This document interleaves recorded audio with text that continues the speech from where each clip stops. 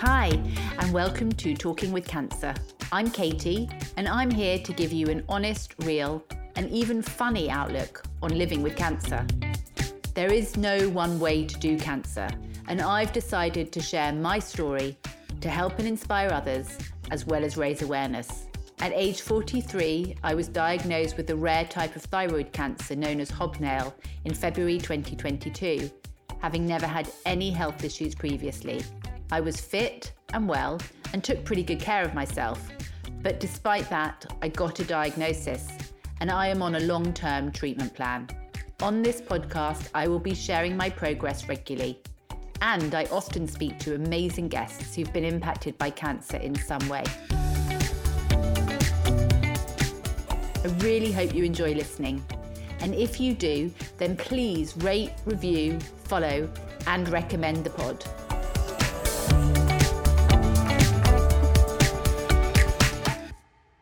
Hello, everybody. It's so lovely to be back. Thanks for bearing with me while I've been off pod it's been about 2 months. Feels like a lot longer than that. And I had to listen back to the wrap-up episode of the last season just to remind me and so that I could sort of recap where I'd got to. It's always good, actually, listening back. I've said this before. I find doing this really cathartic. But I find listening back to it can be just as cathartic to recap sort of the journey that I've been on and to remember all the things that I've learned, the amazing people who I've spoken to, and just to track really my different experiences on a very personal level. It just helps to remind me that I will get through bad patches. There have been and will again be good periods of time. And I think that's what's really hard to trust when you're going through a difficult time, which I have been for the last few months. When you're in that, you just can't imagine and you can't recall when things were good and whether things will be good again. So I think whatever the challenges that you're going through in life, it's just such an important lesson to know that when you're in that period where things just feel utterly shit and hopeless, you will come through and things will be good again. And I think it's kind of easy to say that when you're coming through the other side, which is where I feel I am at the moment. Obviously, what I don't know is how long I'll be feeling good for, but I'm holding on to these moments. That's the thing I think that cancer's really taught me, is that when I'm feeling good, when I'm feeling strong and I'm feeling myself, that is just the best feeling ever. Because when you've really not felt great, you just long for a normal day where you feel like yourself and you feel like you can smile at things and you can smell the fresh air, even if it's grey and miserable outside. And you just think, oh, I'm on my feet, I'm up and I'm out, and this feels good. So I guess where I left off was I was about to start taking the new targeted treatment, lenvatinib. The previous treatment that I was on stopped working. It was decided and agreed by my medical team that I should switch to a different treatment that will actually treat the thyroid cancer. So up until that point, I'd been taking a drug that was treating the mutating gene. And so what was discussed and agreed was to switch that treatment because there was some slight progression. And the new treatment, lenvatinib, it switches off the blood supply to the thyroid cancer. So essentially, the thyroid cancer no longer has a supply to kind of live and grow from. And what's very common with this treatment is that patients are started on the highest dose, which is 24 milligrams. And over time, your dose may be tweaked depending on how you're tolerating it. In a way, I kind of feel like maybe a more humane way would be to start you on the lowest dose and gradually build you up. But it doesn't seem to be the way that they do it. And I assume they want to put you on the maximum dose to try and ensure that you'll have the maximum efficiency. What we know with the cancer that I have, which is a rare type of thyroid cancer called hobnail, is it does grow pretty fast. It's not a slow growing cancer. It is, I don't like the term aggressive because I hate the idea that I've got something aggressive and angry growing inside me. But to reference my oncologist, Kate Newbold, and we talked about this when I interviewed her a couple of seasons ago, how important language is around cancer and how we talk about cancer. And she describes it as progressive, which I can kind of sit with that more easily than aggressive. So I had a week off any treatment. That was to get the entrectinib out of my system before starting the lenvatinib. And if you recall, I'd had a biopsy on my neck to test the tumor, basically to see, like, are we still dealing with the same cancer and the same mutating gene? And it turns out that that pathology came back and we are still dealing with the same thyroid cancer known as hobnail, and we are still dealing with the ROS1 fusion. You know, that was kind of good news, I suppose, that it wasn't a different type of cancer or a different kind of mutating gene. But once that wound had healed from the core biopsy, I started taking the lenvatinib, which was at the end of January. All I knew was it can take like 3 to 4 weeks in some cases for you to kind of really feel any side effects, but also for the drug to start working.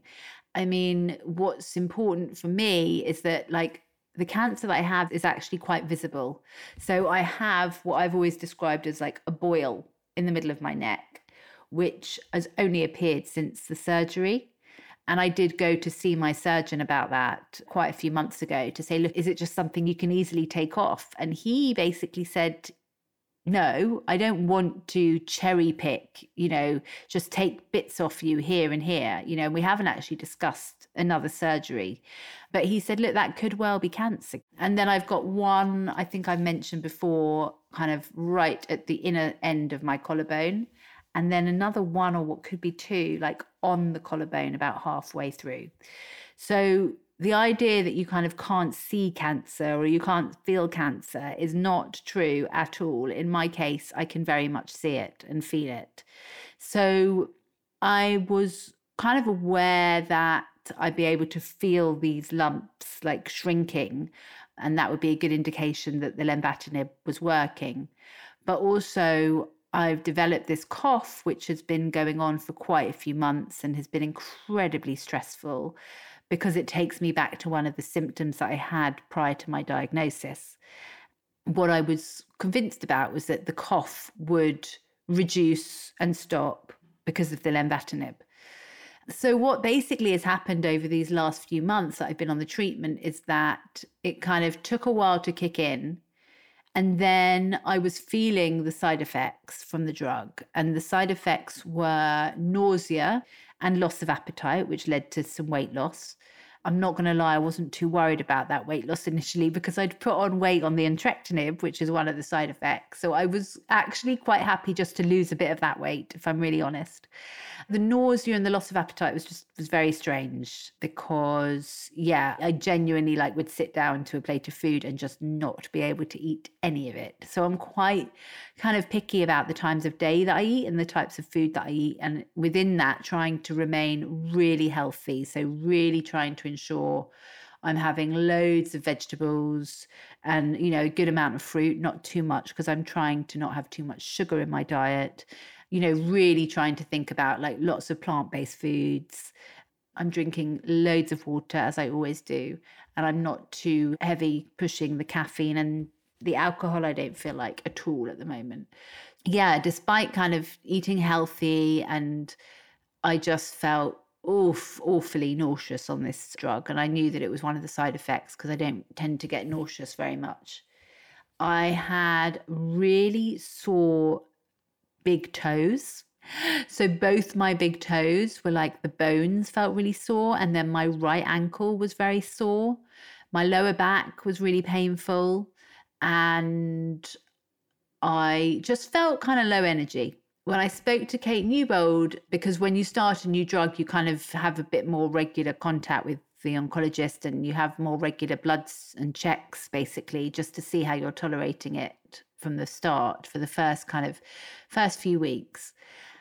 And one of the things that she wanted to do early on was basically do a scan because of the cough and because of the sore lower back. She, being really thorough and basically ruling out anything. But of course, that freaked me out because I just thought, oh my God, she's sending me for these scans. And what if something's come up, something's appeared somewhere else, or something's grown? So that was a pretty scary time. And that was sort of early February time. All the scans showed there was nothing new. The sore back was basically wear and tear, which they told me was common at my age. I was like, thanks very much. I'm 44, so it's good to know that my body has just got wear and tear going on. And the cough, well, it's still really uncertain what this cough is. It hasn't gone away. I cough every night. I wake up in the night and I cough for a good 20 minutes or so. And during the day, throughout the day, at different times, I will be coughing. And the thing with a cough is it's so invasive. It's so intrusive. It's so vocal and visible and stressful. Basically, Dinch and I, my husband, that is, we're really struggling with the cough. We continue to struggle with the cough. He feels very stressed about it because it's a constant reminder that I've got cancer. Even though it might not be the cancer that's causing the cough, it might actually be a side effect. So we still haven't cracked it. It's still a bit concerning and it's still a bit of a problem. And I feel like I need to really understand what's going on. One of the things that Kate Newbold suggested was we could do radiotherapy because she thought that there could be a lymph node at the entrance to my lung that's kind of blocking the airway. But I haven't really pursued that. I'm kind of resisting radiotherapy, if I'm honest, because I think, it's a treatment that is effective. It can also have side effects. And I am sort of seeing that as a bit of a last resort. So what I'm hoping is that when I see her this week, we can, just have a bit of a plan in place for how to tackle the cough once and for all. So yeah, back to the lenvatinib. It was then agreed with Kate that we would lower the dose and we'd go from 24 to 20. And I sort of carried on for another couple of weeks, but I couldn't really sort of put my finger on or describe what was happening. I was just saying, I'm not feeling myself and I'm feeling low energy.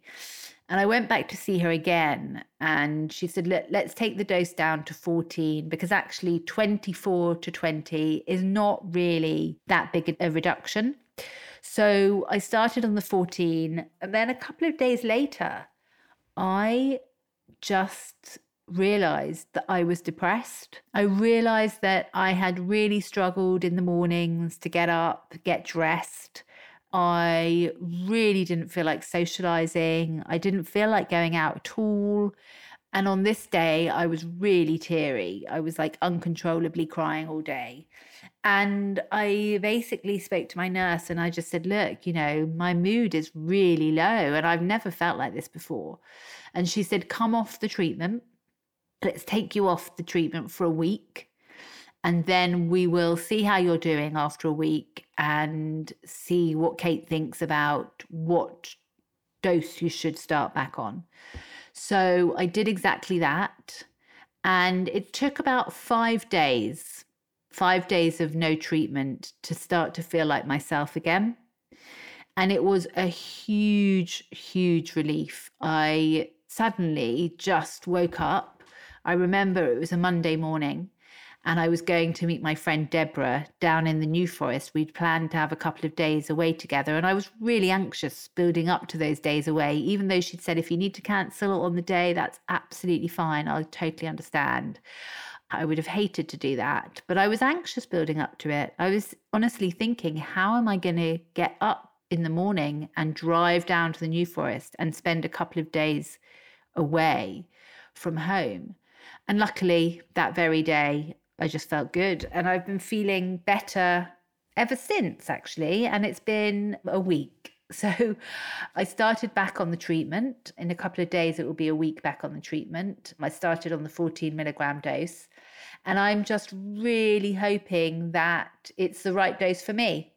You see, everyone's different. Everyone tolerates a drug differently. And while I was struggling on this drug, I was going onto these Facebook groups and I was really desperately trying to find other people on there with similar experiences to me. I mean, that's what we all do. You know, we all go onto these sort of Facebook cancer groups in the hope that we can find shared experiences with people. And that definitely helps.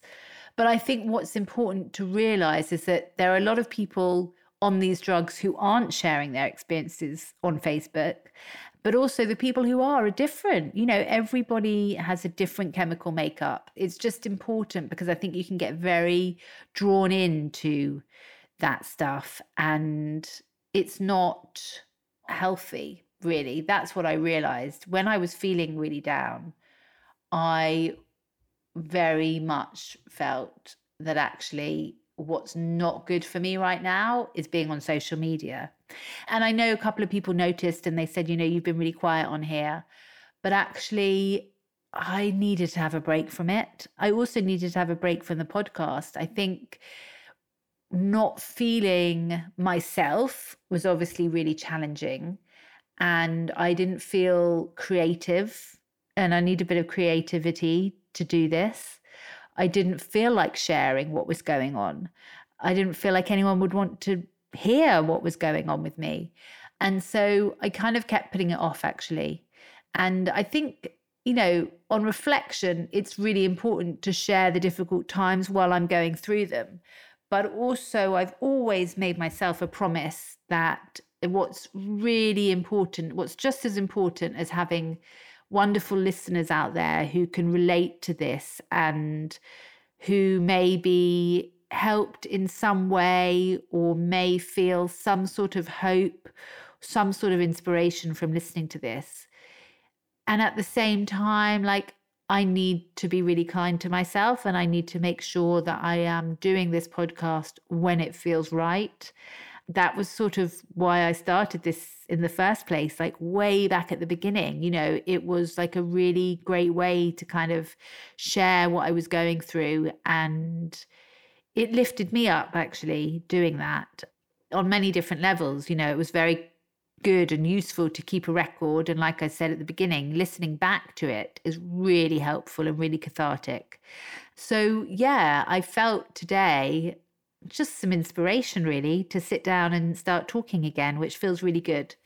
So that's where I am on the treatment. The other thing that I wanted to share was that I went to see a genetic counsellor. Now, this is something that anybody can do. It is expensive, I'm not going to lie. You know, if you think about kind of saving up for 6 months or, you know, not going for, I don't know, 6 or 7 dinners over the course of 6 months, then you've basically got enough money to pay for the genetic blood test, which is sent off to California. That's partly why it's so expensive. And what they're looking for is any genes that show up that give you a greater chance of getting cancer. And you know, there may be an argument for not doing that. Why would you want to know? Like, why would that help you if it increases your chances of getting a certain type of cancer? But if I had done this some years ago, then I would have had more screenings more regularly and potentially had the cancer detected earlier. And then it would have had a very different outlook and a very different treatment plan. You know, when my cancer was diagnosed, I was very, very late in the day and I had a lot of cancer. You know, I still do, but a lot less than I had when I was diagnosed, thanks to the surgery and the treatment. You know, what was interesting is that I have a gene that can increase the chances of thyroid cancer, as well as breast cancer, colon cancer, and prostate cancer for men. It's called the CHEK2 gene. It's spelled CHEK2. And this is another piece in the jigsaw puzzle. Like, of course, it's like the plot thickens. And now what do we do? So I've spoken to Kate Newbold about it, and she wants to investigate further. Like, is it the CHEK2 that's caused the thyroid, or is it the ROS1? How do those two things sit together? You see, the ROS1 is not something that would have shown up in a genetic blood test. That showed up as my biomarker, which basically means something turned that gene on, which is like epigenetics. And that's what we all thought caused the cancer. Now we don't really know. Was it that? Was it the CHEK2? Is it both? So that's also been an interesting journey. And what that means is that I have to then go out to my family, and they need to go and have this blood test, which once you detect a gene such as this in your family, you then have a right to get tested for that gene for free on the NHS. So what I'm asking my mother to do, for example, is go and have the test for the CHEK2 to see if she's the carrier. If she's not, then it's possible my father was the carrier, but we'll never know that because he sadly died. And he died of pancreatic cancer about 17 years ago. And who knows, like, whether he had the CHEK2 and that's what caused it. So it doesn't make things entirely clear, but it is an interesting piece of the puzzle, like I've said, and something that we're going to keep investigating. And that was something I wanted to do really since my diagnosis. So I finally got around to doing that. And now I have a really lovely dialogue with the genetic counsellor. Her name is Professor Eales, and she's also based at the Royal Marsden. One of the big things that I kind of shifted really in my whole outlook of the cancer diagnosis that I have was starting to feel that I have very much followed a medical path for quite a long time. I mean, since I got diagnosed. And for me, that's absolutely right. Like, I am being treated by a really top cancer hospital. I feel very privileged to be treated by an incredible team. They told me from the start that the cancer I have is treatable, but not curable. I started to feel earlier this year that, why was I using that as a narrative for me? Why have I been going around saying the cancer that I have is treatable but not curable? When in fact, that's the medical belief, that's the medical outlook. And I'm not saying this in some kind of like woo-woo, oh, that's the doctors, that's what they say, what do they know? Of course, they know a lot, they're going by what they know. But I feel really quite strongly that there is another way to look at this. And the way that I'm looking at this is a lot more holistically. I feel like, as well as treating the cancer medically, there are other ways that I can heal my body and heal what's going on in my body. I do believe that emotions that we have can create trauma that can sort of lay stagnant in the body and create illness. I've talked before about some incredible books that talk about the power of the mind and how the mind can heal. We all know the placebo effect, which is really quite mind-boggling that, people can take a drug. They are told that the drug is going to heal whatever illness they have. The drug turns out to be, a sugar capsule, and yet the illness is cured. Like, go figure. It's been proven.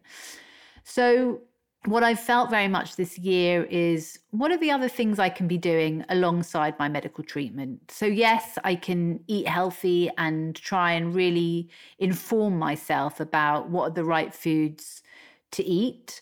I haven't gone down a nutritionist route. I've just, chosen as much as I can to make healthy choices in my food. I've always been extremely sort of strict, I was going to say, but I've always really valued sleep a lot. And I've also valued exercise and being outside. I've been, doing a lot more yoga for cancer with the lovely Vicky Fox, which has just been great to get my body moving. And I have a wonderful acupuncturist who really helps with those side effects and feelings like fatigue, low energy. And I find acupuncture really great for me. It's not everyone's cup of tea, but yeah, I really enjoy it. And I've also been seeing a cranial osteopath who sort of seems to have like magic fingers. I don't really know exactly what it is that she does, but she kind of feels different parts of my body. And then I can kind of feel slight shifts or slight movements.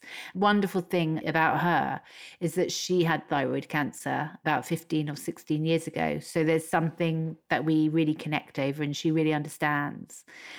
But another thing that I've tried, which I have found to be really quite wonderful, is sound healing. It's really quite effective. It's using the frequency of sound to, again, kind of shift things in the body and heal the body. I don't really know a lot more about it, but what I do know is that I've gone to have some sessions which involve basically like being fully clothed, but lying on a massage bed and having like Tibetan monk bowls placed on me and gongs being played around me and very kind of high frequency sounds. I don't know. Again, like I don't know what it's doing, but I've felt really good for going. And so, yeah, I have found these things to be really interesting and really effective. Oh, there goes Monty. We've all missed Monty, haven't we? So, yeah, I think what I'm doing is sort of taking a little bit more ownership. I've talked a lot about self-advocating and important to really understand like why your doctors have suggested treatment or treatment plans for you. Really think about like some questions, no matter how silly they might seem, that you want to put to your medical team. Because ultimately you are in charge. You know, you can say no to those things. I'm not suggesting you do, but what I'm trying to say is like, you know, it's my body, right? And I need to be in charge of like what the route is that I'm taking. And yes, I'm taking a medical route, but what else can I do to feel a little bit in charge, a little bit in control, a little bit on a spiritual level, like how am I dealing with the cancer? And what are the other kind of tools out there and options out there to support what I'm going through? And maybe with all of those things, like maybe we'll see some incredible results. I don't know. Of course, that's what I'm hoping for. And, you know, I think that I just have to kind of be patient, really. I think that's also what these last few months have taught me. Like healing takes time, recovering takes time. When you're feeling ill and you're not feeling yourself, you can't imagine you're ever going to feel okay again. And it's so stressful and it's so upsetting. So my aunt introduced me to a brilliant woman. She is a writer and a healer. Her name's Anna Parkinson, and she wrote a book. She's written a few books, but she wrote a book that I've read called Change Your Mind, Heal Your Body. Given that I'm not brilliant at reading books, I prefer audiobooks. I read that cover to cover in about 5 days. I really, really recommend it. And actually, I talked to Anna on this series. So tune in to episode 4 entitled Healer. And basically, she lived a very busy life. She worked for the BBC as a producer. So she worked in media and entertainment, which is my background as well. So I can completely relate to that. She was having problems with her vision and she got diagnosed with a brain tumor. And the brain tumor was inoperable because of where it was positioned. And she basically started to really look into healing. She came across a man called Martin Brofman, who sadly is no longer alive, but she followed his sort of journey of healing. She really began to look into the chakras and different ways of using the chakras to heal the body, different ways to meditate visually. And she has been doing a course recently with the College of Psychic Studies. And I've been doing that course. It's a couple of hours every week for 8 weeks. And it's absolutely fascinating. It's looking at all the different chakra points, how they relate to the different stages of development, what else that they relate to symbolically, physically, non-physically, and how visual meditations can really be effective tapping into the subconscious and sort of unraveling things that might have got stuck, ideas and beliefs about who we are, why we behave in certain ways, who created that identity for us, who we really are, like deep down, rather than the person that we've told that we are. What were the things that were lacking in our childhood and important years of development? How would we like those things to be different? Where do we hold pain and sadness? How do we project that? I mean, there's so much actually as I'm relaying it. It's really interesting to become aware of that and to shift certain patterns of behavior, shift certain dynamics, and shift certain relationships. So I haven't quite finished the course, but I've really been enjoying it. And Anna sends us meditations each week after each session. And they're, like I say, they're really, really great. They're really interesting. So all of these things that I've been doing have been, quite eye-opening, really. And I'm interested to kind of, as time goes on, for them all to kind of unfold and to see where I am with that. Yeah, I'm coming up to 8 weeks on the treatment in total with a 1 week break as well. And I'm going to see Kate on Thursday, and I've got a scan coming up in about 3 weeks. And as I've said before, I'm kind of step by step. I'm trying not to think too far ahead, just think about to my next appointment. And whilst I'm feeling well, I'm going to embrace that massively.